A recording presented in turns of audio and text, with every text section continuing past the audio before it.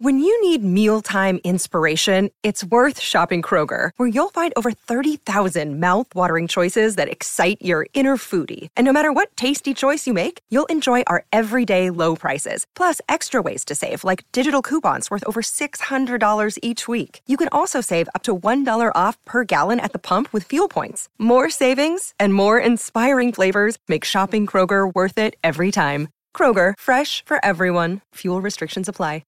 I want to talk about the Black Keys. They were on Joe Rogan the other day, and I think maybe Friday they released this interview. I don't know when they did it, but my God, they were great. You know, I feel like it's very uncommon for radio shows and vlogs and things to plug other things, but Joe Rogan is just downright magnificent. And I don't want to throw, this isn't an insult, because, you know, Jimmy Fallon has been wonderful to us. You know, he came and hung with us at Record Store Day and did our show, and he was so lovely. So this is not a slam against him, but you know, and Stephen Colbert seems like a nice fella, and Jimmy Kimmel, they're all lovely, they're all wonderful. But I feel like Joe Rogan is the new Tonight Show. You know, all the information and all the entertainment. I just, you know, that excitement that you used to get when you were tuning into Johnny Carson, when you were tuning into early Letterman, you know, it's so formatic now on these late shows. And it's none of the host's fault. I think we just kind of got there. But Rogan is so exciting and great. Anyway, he had the Black Keys on, and the interview was fantastic. I really, really enjoyed it.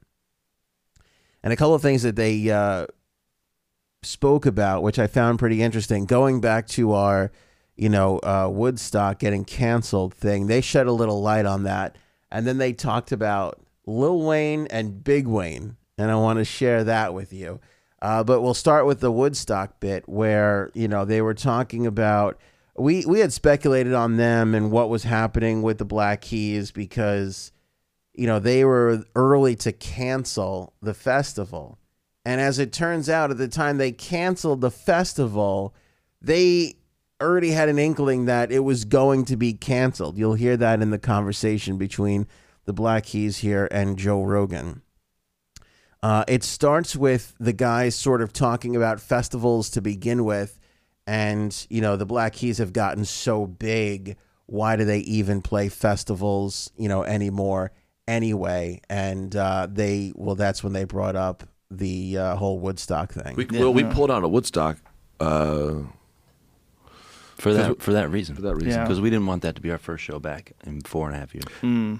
It was more money than we'd ever been paid for a show. Our agent was like, "What the? Are you sure you want to? What?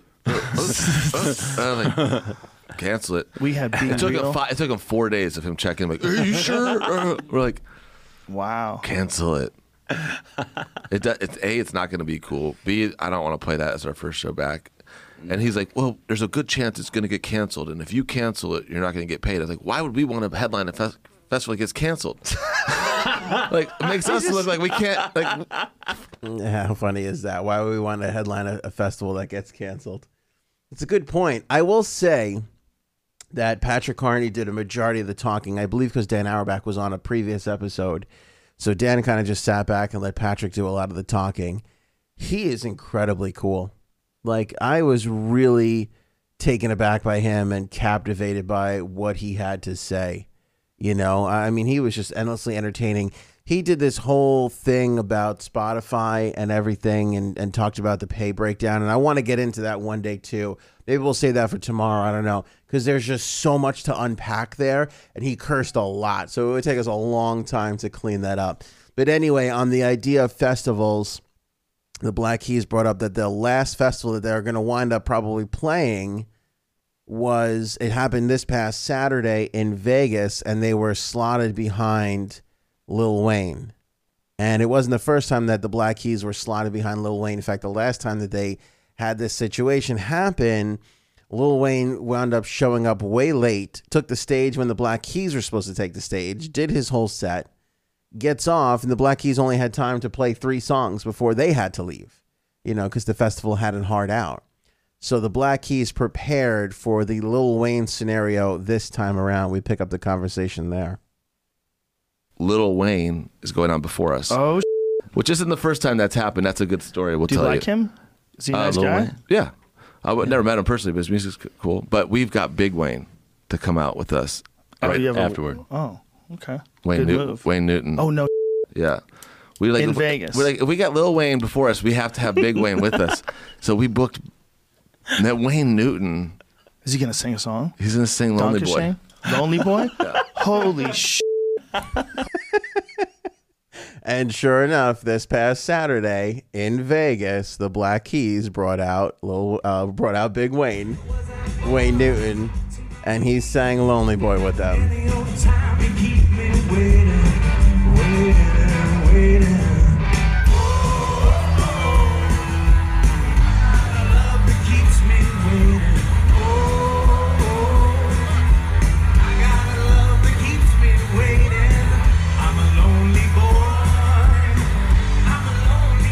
Wayne sounds good.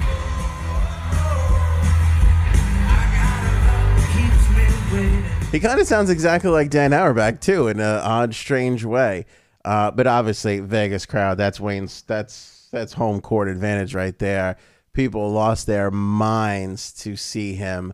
We have a full length shot of fan shot footage of that we'll put links up on the Morning Show with Anthony vlog page, so you guys can go and check that out.